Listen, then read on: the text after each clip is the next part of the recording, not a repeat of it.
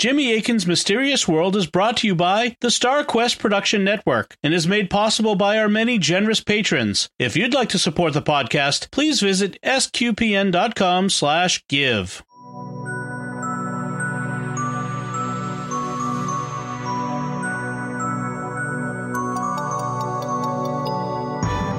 You're listening to episode 61 of Jimmy Akin's Mysterious World, where we look at mysteries from the twin perspectives of faith and reason.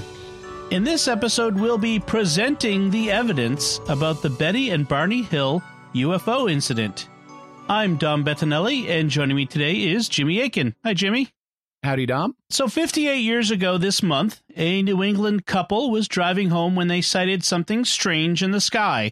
The couple was Betty and Barney Hill, and they became the subject of the first widely reported UFO abduction in the United States. An extensive investigation followed, and the incident became the most famous reported case of alien abduction. And that's what we'll be talking about on this episode of Jimmy Akin's Mysterious World. Yeah. So, Jimmy, as we just said, this was the first reported alien abduction? Well, no, there were earlier cases. There seemed to have been a few reports of abduction before the Kenneth Arnold sighting of 1947, which we talked about in episode 46. After 1947, there were many people who claimed to be taken aboard flying saucers.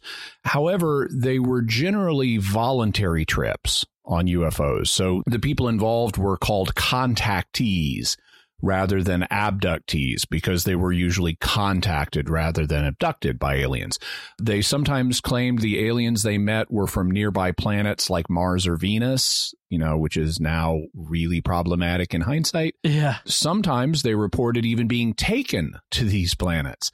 And they had messages of peace for mankind, warning us about the dangers of atom bombs and stuff like that. Many UFO investigators of this period thought that the contactees were so unbelievable that they gravely damaged the public's perception of UFOs and made them seem like silly nonsense. The contactees were so silly that, as we'll see, there was even a hesitancy on the part of both UFO believers and non-believers to resist even talking about aliens on board UFOs, as if the UFOs were just drones or something. Also, but there were some abductions in this period. In 1957, a man in Brazil named Antonio Villas-Boas claimed to have been abducted, and his is a more classic case of abduction. And then in 1961, the Hills also reported a more classic case of abduction. There may have been other unreported cases, ones that didn't make, a lot of news. But it's fair to say that the Betty and Barney Hill event was the first widely reported case of abduction in the United States. So who were Betty and Barney Hill? Betty and Barney Hill were a couple that lived in Portsmouth, New Hampshire. The two had gotten married in May of 1960, a little bit more than a year before the UFO event.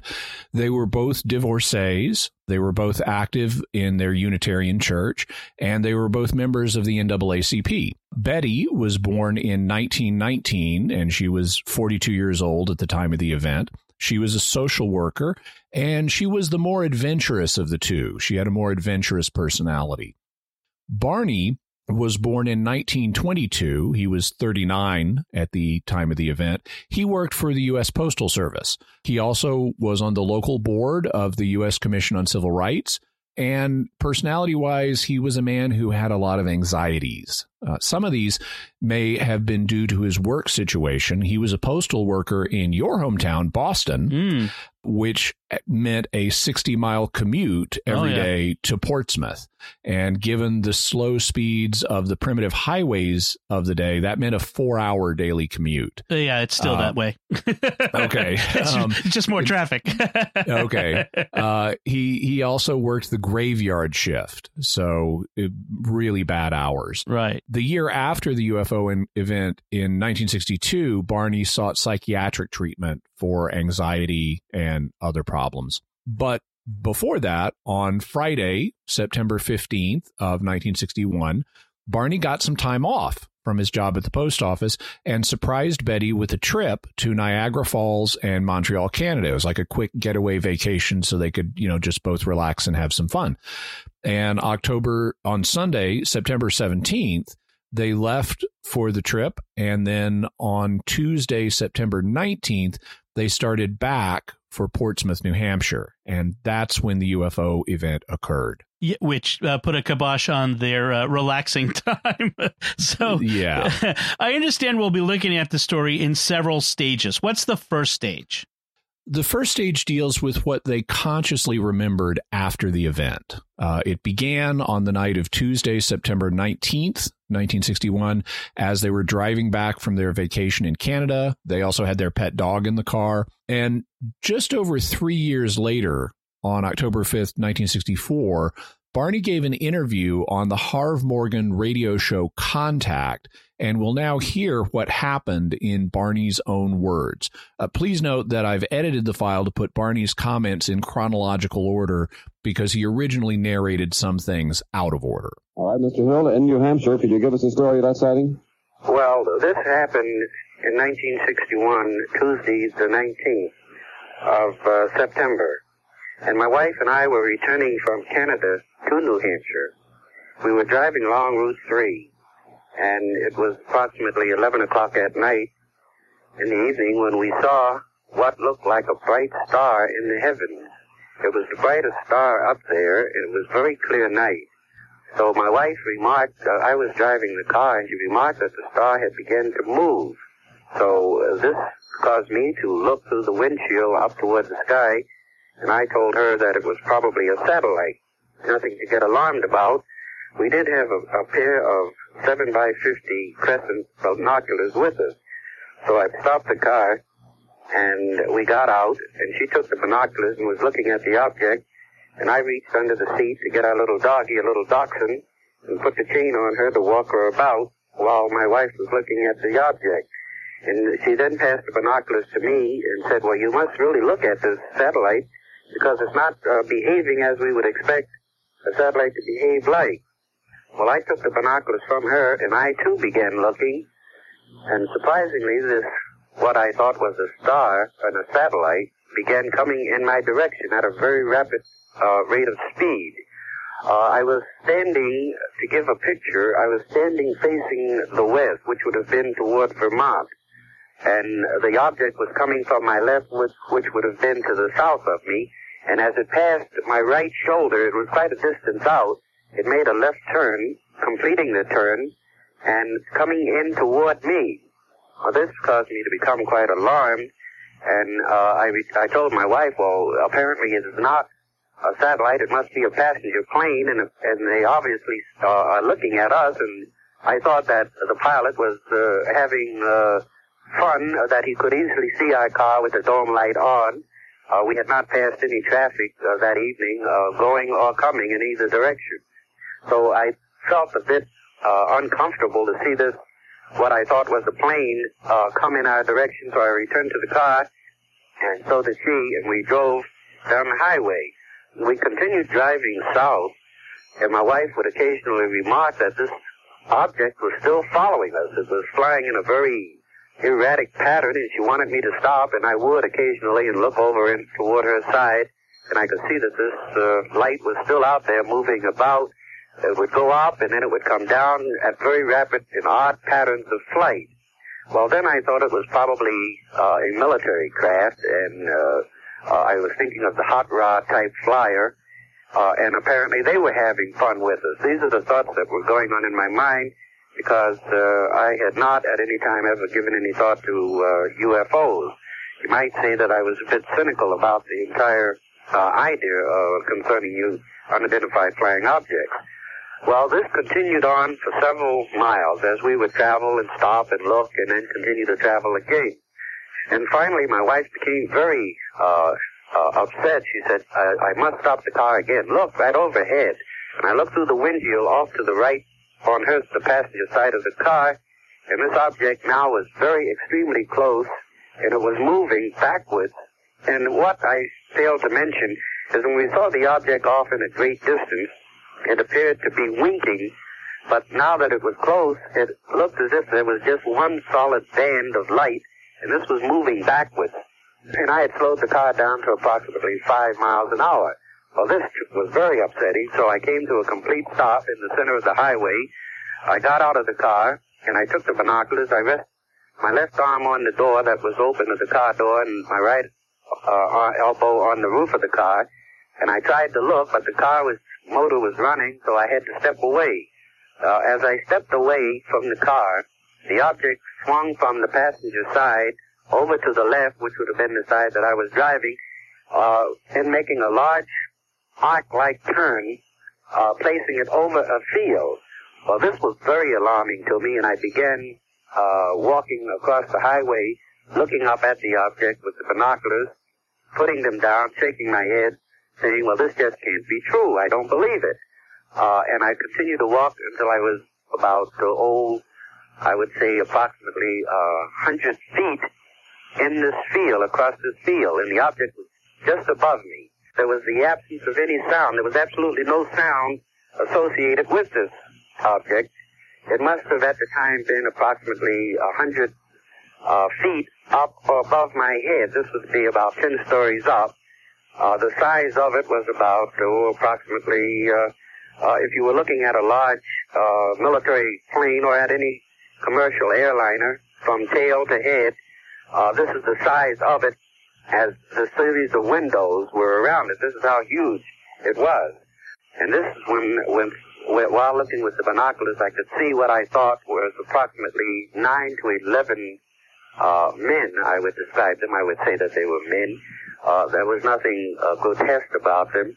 Looking back at me, looking down through this plate of glass, a series of windows toward me. Well, there was nothing unusual about them. They did have on what I thought was a black type shiny uniform, similar to the kind you find motorcyclists wearing, the black leather type jackets and whatnot.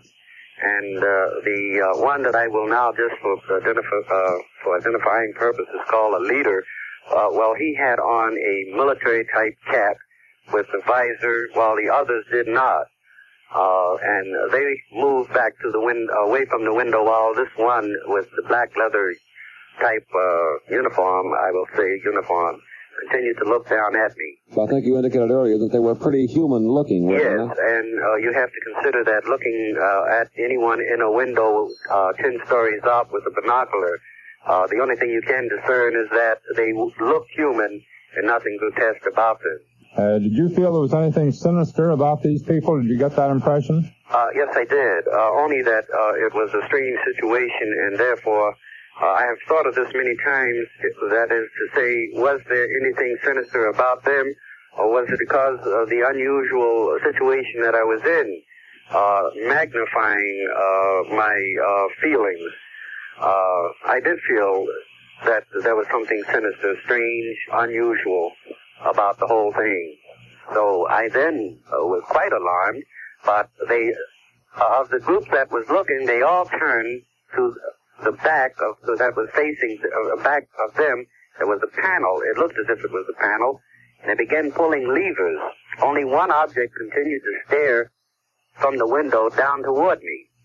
And I then saw 2 red lights on the side of the craft, which seemed to be the extension of a wing, fan-type wing, I would describe it. Not a conventional wing that we associate with airplanes, but more of a fan-type thing, moving away from the side of this object, which had the shape of the so-called flying saucer. Well, this was too much for me, and I made a hasty retreat to the car, screaming to the wife that they had seen me, they had seen us, and we had to get away. The thing that has continued to be an enigma, a puzzle to me, is that I said, my God, they're going to capture us.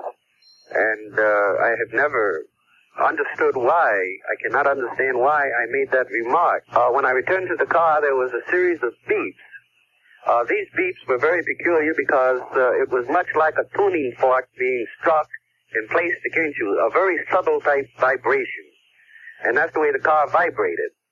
And it was beep, beep, beep, beep, beep, beep, beep, beep, beep, beep. And I said to my wife, my God, what is that?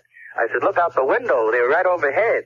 And she looked out of the window, but you couldn't see anything. And later we find out that you couldn't see the sky as well. So apparently the craft had moved overhead over us.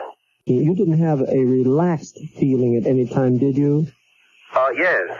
You did? After I returned to the car, there is just a void, you might say, because we did not, again, mention anything about having seen anything until we were now 35 miles further south, and we saw what we thought was a bright moon. And I said, not again. And then we were beeped again, and then from that point, we started talking with one another about, well, what do you think of that? And my wife asked me, well, do you believe in flying saucers now? And I said, oh, don't be silly, of course not. So here are the key points from what they consciously remembered after the event. They saw what at first appeared to be a star, but it moved around and got closer. They stopped several times to observe it through binoculars. It moved back and forth in the sky, and it seemed to be tracking them. Eventually, Barney saw it close enough that he saw it had two rows of lighted windows.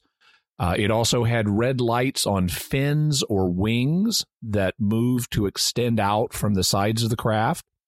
Inside the windows, there were around 10 men. Barney thought they looked human, and they were wearing dark-colored uniforms. He panicked and thought they were going to be captured. They then drove off, but heard an odd beeping noise, and they didn't talk for about 35 miles. Then they heard the beeping noise again and started to talk about the experience.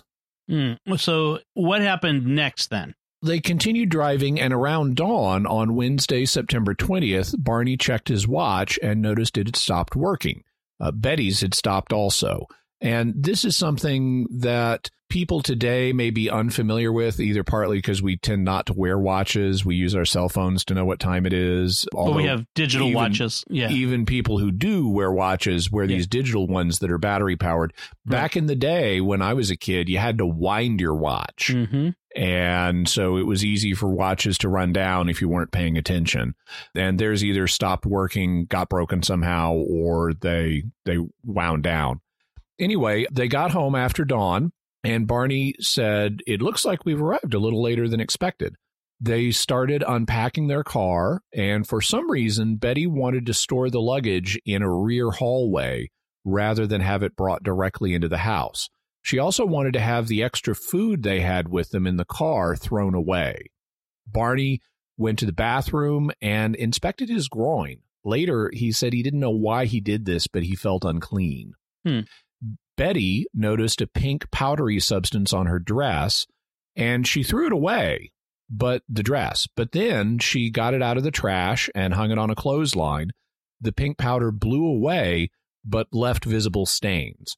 She put the dress and her shoes in the back of her closet and forgot about them for years. They decided that the events of the night were so crazy they wouldn't tell anyone about them. But after taking a nap, Betty wanted to tell her sister, who had also had a UFO sighting some years previously, so she called her.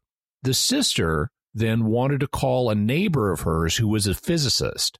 From the same radio interview we heard earlier, Barney picks up the story of what happened when she called back with word from the physicist. Her sister called us back to tell us that the physicist had suggested that we go out and see if there was any radioactivity around, anything unusual about the car, if we had a compass to take it with us. Well, this was too much for me. I told my wife that as far as I was concerned, I wanted to forget the whole thing. And so she said, well, where's the compass? And I told her, well, I don't know. I put it somewhere. And she said, well, where's the compass? I said, oh, if you're going to keep this up, I'll smash the compass. And she said, well, if you do, I'll go out and buy another one. And so she found the compass. She went out. She came back in to the house very excited and insisted on me going out and looking at her car. We were using her car at the time. Mm-hmm. Well, on the trunk of her car, there were these large, shiny spots about the size of a silver dollar. There must have been approximately 20 of these spots, not in any particular pattern, but just these spots on the trunk. After having traveled the distance we had, the car was quite dusty, but these spots were very, very highly shiny. And wherever she would put the compass near these spots, the compass would spin. But if she placed the compass close to any of the areas where the spots weren't located, surprisingly, the compass then would tilt downward toward the middle of the car. Well, I thought this was a bit unusual because I did try to say, well, and any time you take a compass and place it around any metal, particularly like a car with a battery, it will attract a magnet to it. But the fact that the compass would spin only in the area where the spot was located, I thought was a bit unusual. And then this is when my wife decided, well, we should notify someone, and we thought of notifying the military base located in this area. Do you feel that those spots had anything to do with that beeping sound that followed your car? Do you think that the metal discs then did have anything to do with that beeping sound? I do, yes. So the car trunk had unusual shiny spots on it that caused the needle of a compass to spin. This was witnessed by multiple people, not just Betty and Barney, and the shiny spots lasted some time, though they eventually faded away. The Hills then spoke with the local Air Force base, which took their report and forwarded it on to Project Blue Book, the Air Force study of UFOs in the 60s. So it's part of that. If you look in the Blue Book records, they have the Betty and Barney Hill case there. Notably, when they talked to the Air Force, they didn't mention that Barney had seen crewmen on board the ship. Apparently, they thought this was just too unbelievable. This is part of the hesitancy about talking about occupants on UFOs. We thus have a record of what they were saying that was made within one day of the event, but it omits the mention of the crewmen.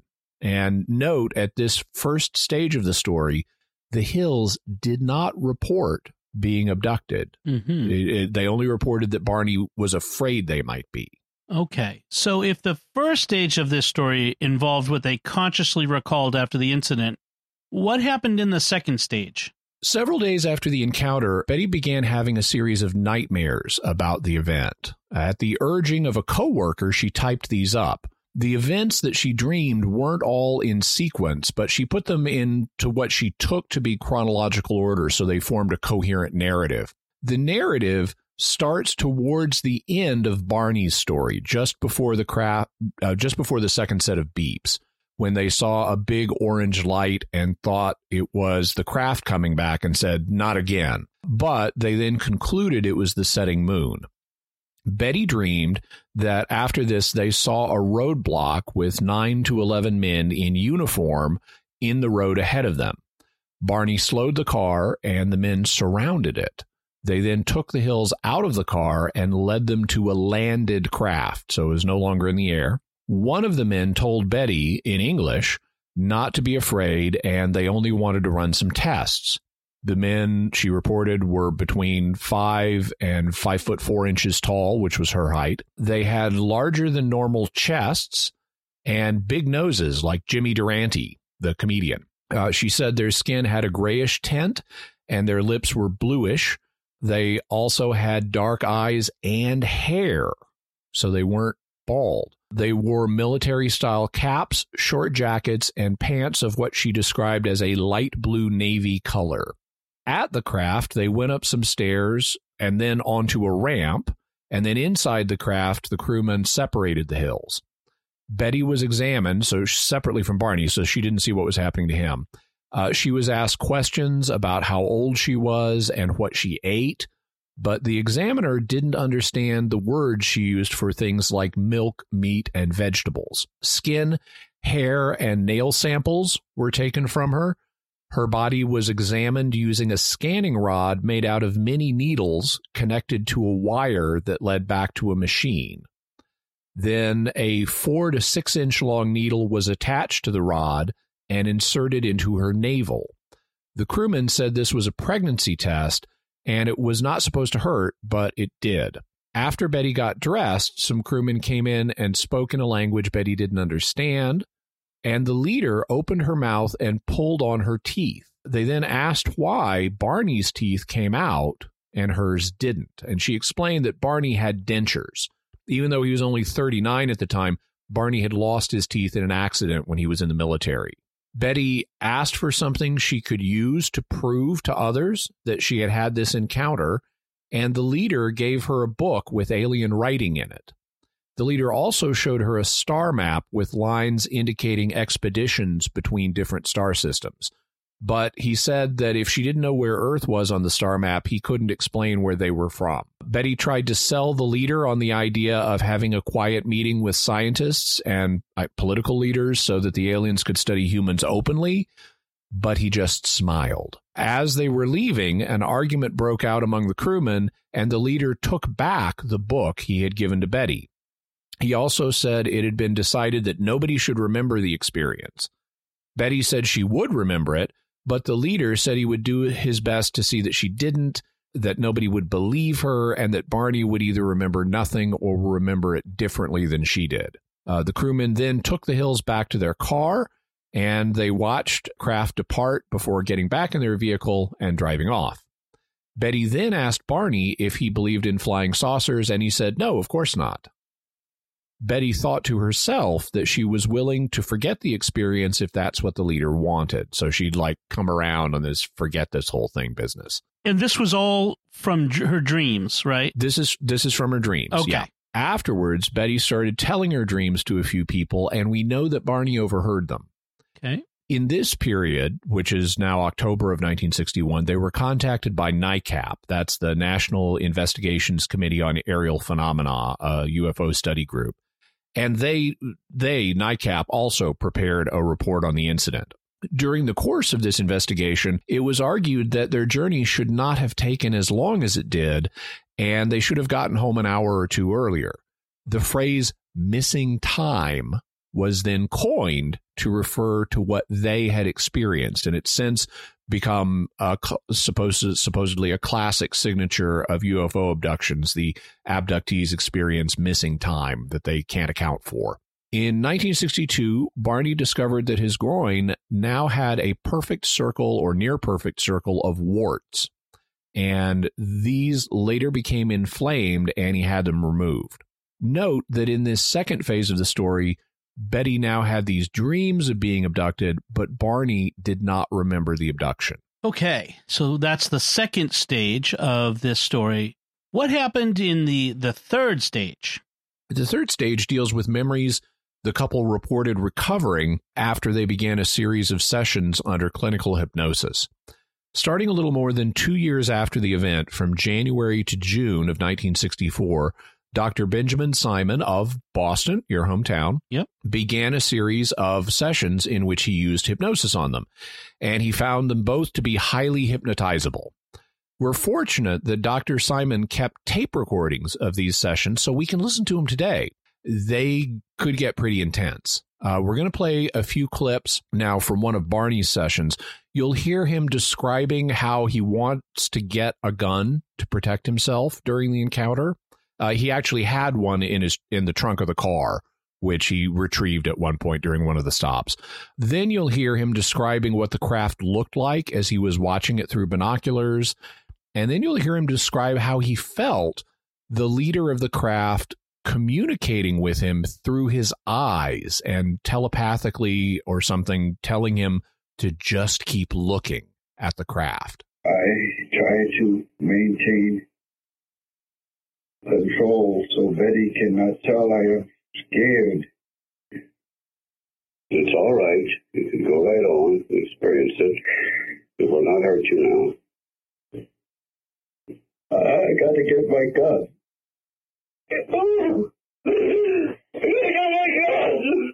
All right. All right. That's all. Go to sleep, Steve. Get now. Oh, Lord. Got it now. You've forgotten. Calm now. Relax. Deeply relax. I can see it tilted toward me. Tilted? What does it look like now when you say tilted? Did you see wings? It looks like a big pancake with windows and rows of windows and lights of not light, just one huge light. And rows of windows like a commercial plane? Rows of windows They're not like a commercial plane because they curve around to the size of this pancake. Stay there and keep looking. Just keep looking and stay there. And just keep looking. Just keep looking. Could you hear each other? Oh, I got to pull these binoculars away from my eyes. Because if I don't, I'll just keep staying there. Did you hear him tell you this? Oh, no, he didn't say it. You felt he said it. I know. You know he Just did. there, yeah. Just stay there, he's saying to me. All right. I'll think in my head. Just All right. Pull the binoculars away. God, give me strength. All right. Pull it down. Pull these binoculars down and run. God. If there's a God, give me strength. Gotta get away. Oh. Hey. All right. We gotta get away from me. All right. Calm down. Calm down. I'm trying. I gotta get away. How could you be sure he was telling you this? Calm down. You're still asleep. How could you be sure he was telling you this? Sorry. Now, for contrast, we're going to play some clips from one of Betty's hypnosis sessions, or from several of them, actually. In the first one, you'll hear her describe her fear upon being taken out of the car. Then you'll hear her describing how the alien leader let her find something to take with her as proof of the encounter. And finally, you'll hear her describe how the aliens were surprised to discover Barney's false teeth. He did what? He's trying to start the car and it won't start. And the medic coming towards us. And I think, well, I can get away from this. If I get the car door open, I can run in the woods and hide. And I'm thinking it, and I just put my hand on the car door and open it. And the men come up and they open it for me. And I said, well, if he could give me something to take back with me, then people would believe it. And so he told me to look around, and maybe I could find something I would like to take. And I did. And there wasn't much around, but on the cabinet there was a book, a fairly big book. So I put my hand on the book and I said, could I have this?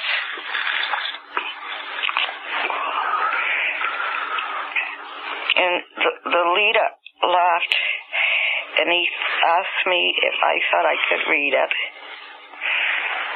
And I told him, no, I laughed too. I said, no.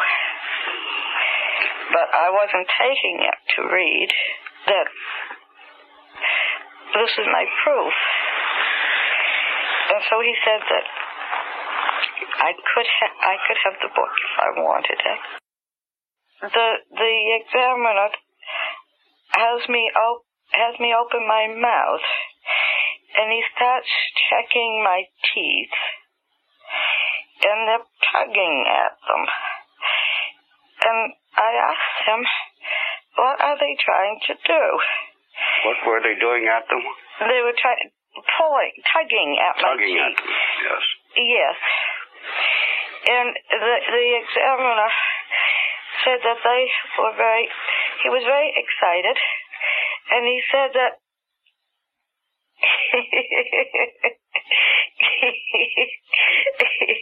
he said that they couldn't figure it out. Barney's teeth came out and mine didn't. So, did anything new emerge from these hypnosis sessions?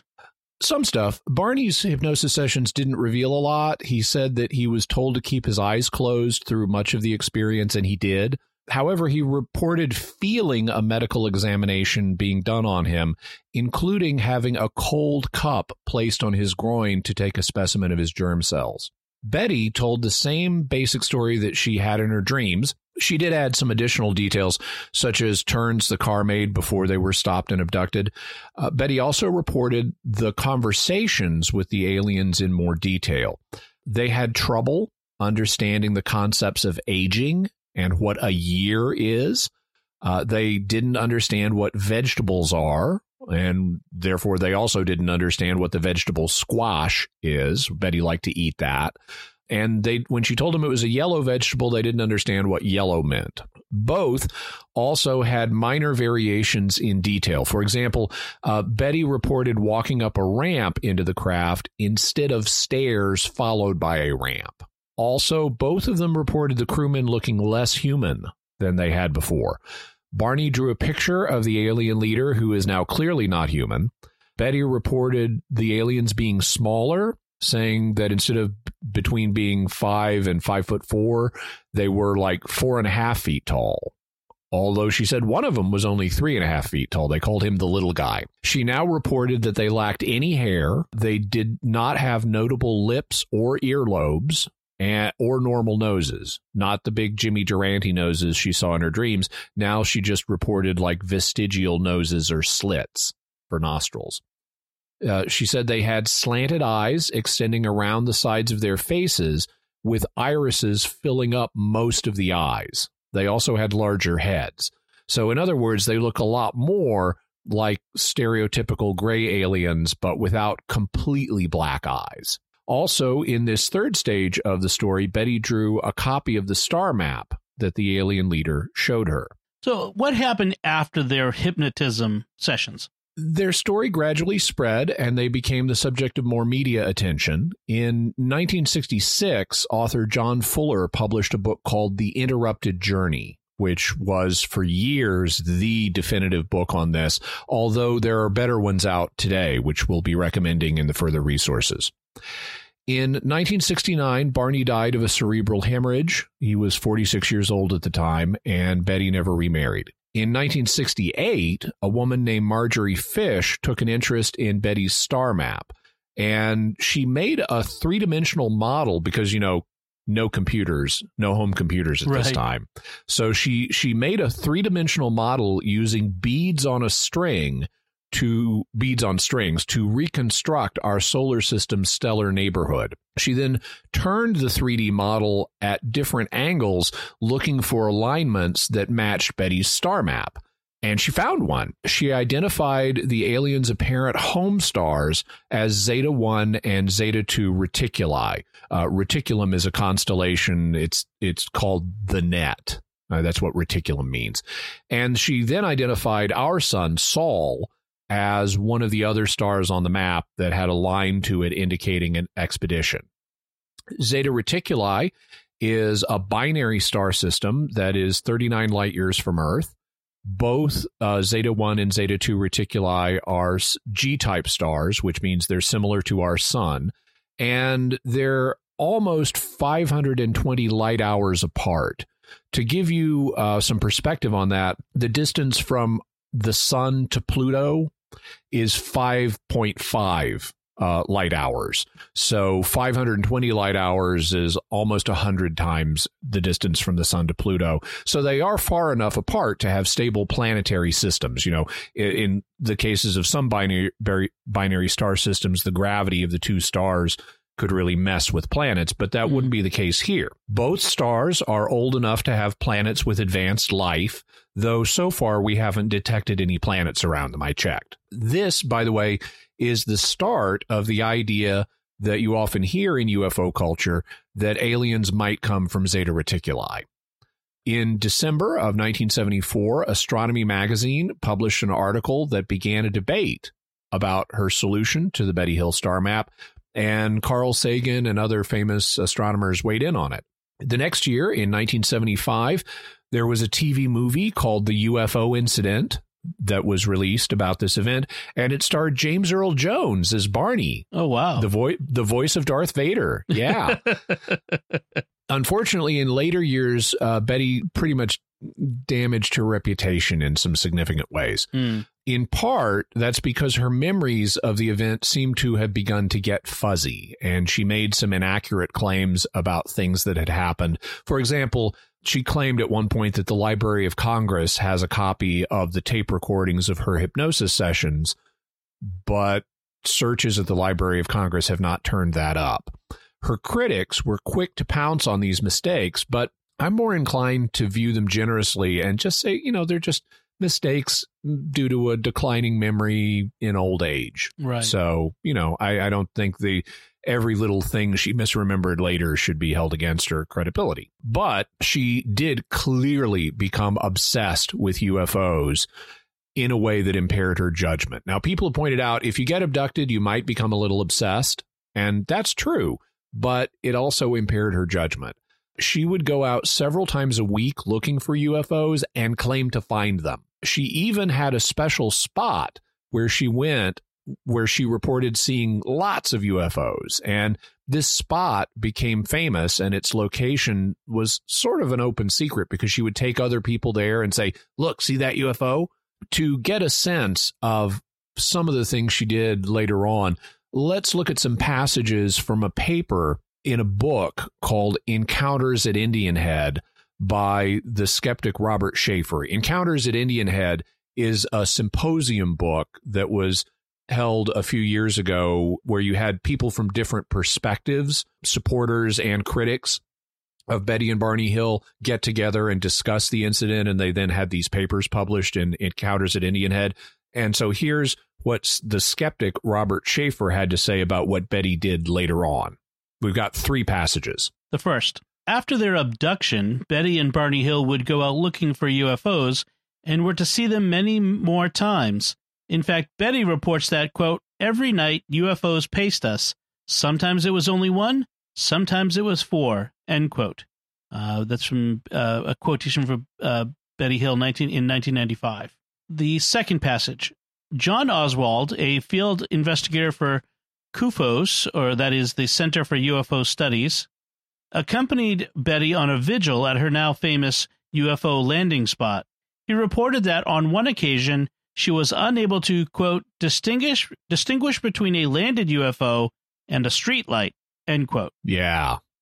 So kind of not good judgment. Yes. Then the third passage. In a long 3-part article by Dr. Berthold E. Schwartz, a New Jersey psychiatrist, formerly with APRO, i.e.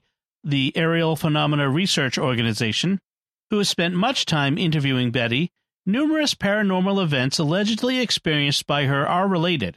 She reportedly has encountered a, quote, pumpkin head form that glides beside her car as a UFO hovers above. Afterwards, she is, quote, filled with electricity, end quote, setting off airport security devices and resetting electric clocks. She's also performed babysitting chores for a troublesome ghost named Hannah to give her sister a respite from a long and tedious haunting. After the ghost had reportedly settled in at Betty's home in Portsmouth, quote, Hannah would walk in the room, cough, and you'd see the rocking chair rock, but nobody was in it, end quote. That is a quotation from Betty. Betty has also stated that she believes herself to be receiving telepathic messages from her alien abductors. Yeah, and so supporters of Betty Hill will say, some of them will say that, well, okay, UFOs took a special interest in her, and maybe she did have all of these other things happening, including there are some theorists who will say they have what's sometimes called a unified theory of weirdness, where you have like ghostly phenomena and UFOs and Bigfoots and all kinds of things happening in proximity of each other. Mm-hmm. And they then get interpreted in these different ways. And so there are solutions that have been proposed, but for most people, it gets more implausible. The more of these different phenomena you claim to report, and the more frequently you encounter them. I would like, if at some point, as we go into the talking about the theories and whatnot, is maybe we could talk about whether the weirdness, the strange things that she started to say and do later whether there's evidence that maybe if there was an actual abduction, it psychologically damaged her. Like that might be evidence for? Yeah, you could definitely say that. Also, Betty's niece, Kathleen Marden, has said that Betty had observable behavior changes in the 1980s and 1990s, and that she exhibited questionable judgment that, quote, can possibly be linked to what was later diagnosed as a slow-growing brain tumor, close quote. Betty then died of cancer, not a brain tumor, but of cancer, in 2004 at age 85. And like I said, some UFO believers might say, well, that's because the aliens did something to her that caused this slow-going brain tumor or something like that, or whatnot. So I just you mention could that. propose that, yeah. So that, and maybe we'll get into that when we talk about theories and so much. So where do we go from here? In preparing the outline for this episode, I realized it would be an insanely long episode if we tried to do it all in one show. It could even be our longest ever, especially if we included the audio excerpts of the Hills speaking. But I really wanted to include them because the audio evidence they provide speaks to the Hills' credibility. You know, you listen to the way Barney conducts himself in that radio interview. You listen to the way they both seem to freak out under hypnosis and experience intense emotion. You know, that says something about their credibility. So I really wanted to include those audio excerpts. And what I decided to do was split this episode in half. But you won't have to wait long. This week, we covered the basic facts of the story as it emerged. And next week, we'll evaluate the evidence and I'll propose what I think really happened. So folks, we'll leave you on a cliffhanger here. But Jimmy, what's some further resources for folks if they want to get started on some of that before they listen to the second half? There's one of the books we mentioned is edited by a guy named Carl Flock, Pflock. In 2007, he put out Encounters at Indian Head, the Betty and Barney Hill UFO Abduction Revisited. That was about the symposium that they had held at Indian Head, which is near where the event occurred. They'd held the symposium in the year 2000, and not everybody who participated in the book could be there, but they had some additional people contribute papers to the book, and it's a really good one in that it provides multiple perspectives on this from people who do believe and don't believe and people who are somewhere in between. So it's a really well done book if you want to research this subject. Also, we'll have a link to a book by Kathleen Marden, that's Betty's niece, and the famous UFO expert Stanton Friedman. Also in 2007, the two of them put out a book called Captured, the Betty and Barney Hill UFO Experience. And this is the best book from a pro-abduction point of view. Marden and Friedman both believe that Betty and Barney really were abducted. And so if you want to see that case put forward vigorously, this is the book you want to get if you want a book-length treatment of that. Then we'll have John Fuller's 1966 book, The Interrupted Journey, which was the one that popularized them on the national stage. This book has useful information in it, but it's also been pointed out that it has some flaws, and both the participants in the symposium and Marden and Friedman talk about that. In some cases, Fuller changed some facts, sometimes for understandable purposes. Like, for example, at one point in Fuller's book, he has Barney retrieving a tire iron from the trunk of the car instead of a .22 caliber pistol. The reason is it was illegal to transport a .22 caliber pistol across state lines. Right. And so he didn't want to get him in trouble. And so he substituted a tire iron in the book. So there are some variations in detail. We'll then have a link to Kathleen Marden's website on Betty and Barney Hill, to Wikipedia's page on them. Also a link to Betty's original hand-drawn version of the star map and Marjorie Fish's interpretation of the star map. We'll also have Barney's original hand-drawn sketch of the alien leader who is wearing a cap, and it's a pretty crude sketch, but it gives you an idea. And then we'll have a link to a painting of the alien that was made with the Hills input. Okay. Excellent. So those are some good resources for you to get a head start on before we finish up this story next week. So let's move on to some mysterious feedback. we're going to get some feedback right now on the Betts sphere, which we got a lot of great feedback. A lot of people really enjoyed this because, it's such a great mystery. In fact, Michael on Facebook wrote, "How do you keep coming up with topics I've never heard of? I have loved mystery my whole life, and you keep amazing me. Thank you." Well, thank you, Michael. I don't know that there's any secret sauce other than just the fact I'm curious about all kinds of stuff. And over the course of time, I run across a lot of little weird, interesting things and think, there's a mystery there. I know this episode, I have to add that it was a huge source of a conversation in my house, as everyone, my wife and my kids, everyone had theories about it. So it was a great opportunity to discuss. Brendan Quinn on YouTube writes, "Jimmy and Dom hit the ball out of the park with this episode." Yeah, and I can't help wondering, since the Bet sphere was sometimes called the space ball, if he's got a little double entendre going, hit the ball out of the park. Carl Strello on YouTube writes, "Thanks. That is another really good episode. I wonder if it was the same sphere they got back, or was it tampered with? Does it still do the same movements, but they're remaining silent about it?" That was my theory. Well, it's possible. They could be. The family says it didn't do the same movements, and we do have a report from Alan Hynek's son that they had something that looked like the Bet sphere at their house, apparently. We had lots of people wondering, did they get the real sphere back, or was it a duplicate, or is the other sphere that the Hyneks reportedly had, was that the duplicate? Was it like a mock-up? Until one or both families produce what they have and let it be examined, there's no real way of knowing. But my theory was that the Bettses were done with the public infamy, and so they wanted to recede out of the public eye and said, "Oh, it's broken. It doesn't do it anymore." Could be, and it's now in their attic rolling around on its own. So, Jimmy, what do we have for mysterious headlines? First mysterious headline this week is about hacking humans being the next cyber threat. Ooh. People already have implantable devices like insulin pumps and pacemakers, and there have been recalls of those over hacking concerns that they're not cyber secure. And given the nanotechnology that is being developed for medical purposes right now, in the future, people may have programmable nanobots in them, which will present all kinds of new security issues. So we'll have an article about cyber hacking of the human body and what's being done to try to combat it.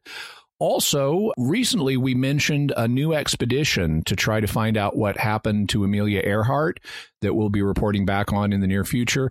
In the meantime, though, I have a link to an article about some skull fragments that may belong to Amelia Earhart. Ooh. And so this story is really heating up. These skull fragments were in a museum. They were originally classified as being a man, but they got looked at again, and they were lost for a while, but now they're found. And so interesting stuff happening with those. Excellent. Interesting. On the hacking humans, there was an episode of the TV show Homeland where terrorists hacked the vice president's pacemaker to kill him. Ooh, that was in the X-Files. There was an episode where Agent, I forget his exact title, but like Special Agent in Charge Walter Skinner, or Deputy Director Walter Skinner, gets injected with nanobots, which are then under cyber control and make his blood veins turn black and cause him a lot of pain, and it's used to manipulate him. Wow. So science fiction may be becoming science. Yeah. By the way, speaking of the X-Files, people may remember on that show during Scully's abduction that in the flashes of her abduction, we saw like a rod sticking down to her belly button as she was pregnant. And that's based on what Betty Hill claimed happened to her. Right. Yes, I remember. Yeah, that's why some of the imagery I was getting based on the descriptions, that had to have come from those X-File episodes. Interesting. All right, so before we finish off and before we have a few final words, I do want to take a moment to thank our patrons who make this show possible, including Adam C., Jeffrey J., Ben B., Christopher M., and Nick. Their generous donations at sqpn.com/give make it possible for us to continue Jimmy Akin's Mysterious World and all the shows at StarQuest. And folks, that's not just a neat phrase. It really is these donations that make it possible for us to keep bringing you these episodes. And we do appreciate that and encourage you to join them if you can. Your donations are the lifeblood of the network. Exactly. So if you could go, if you can, to sqpn.com/give. So, Jimmy, I think I can guess what our next episode is going to be about. Our next episode is going to be Betty and Barney Hill Part 2, Electric Boogaloo. This time, it's personal. All right. So that's it from us. What do you think about this so far, folks? What's your theory? What do you think happened? Before Jimmy gives you his take on it, we want to hear from you. Let us know by going to sqpn.com or the Jimmy Akin's Mysterious World Facebook page, or you can send us an email to mysterious@sqpn.com. Or if you'd like, you can go on Twitter to our Twitter account at @MYS_world and use the hashtag of Mysterious Feedback. Be sure to check out the Mysterious World bookstore at mysteriousworldstore.com for links to all the books and videos that Jimmy mentions, not just in today's episode, but in all the shows we've done. It's a great one-place resource to get links to all that stuff. And when you buy things from that page, that also helps support the show. You can find the links to all of the resources from our discussion and the links to the mysterious headlines on our show notes at sqpn.com/mysterious. Until next time, Jimmy Akin, thank you for exploring with us our mysterious world. Thanks, Dom. And once again, I'm Dom Bettinelli. Thank you for listening to Jimmy Akin's Mysterious World on StarQuest.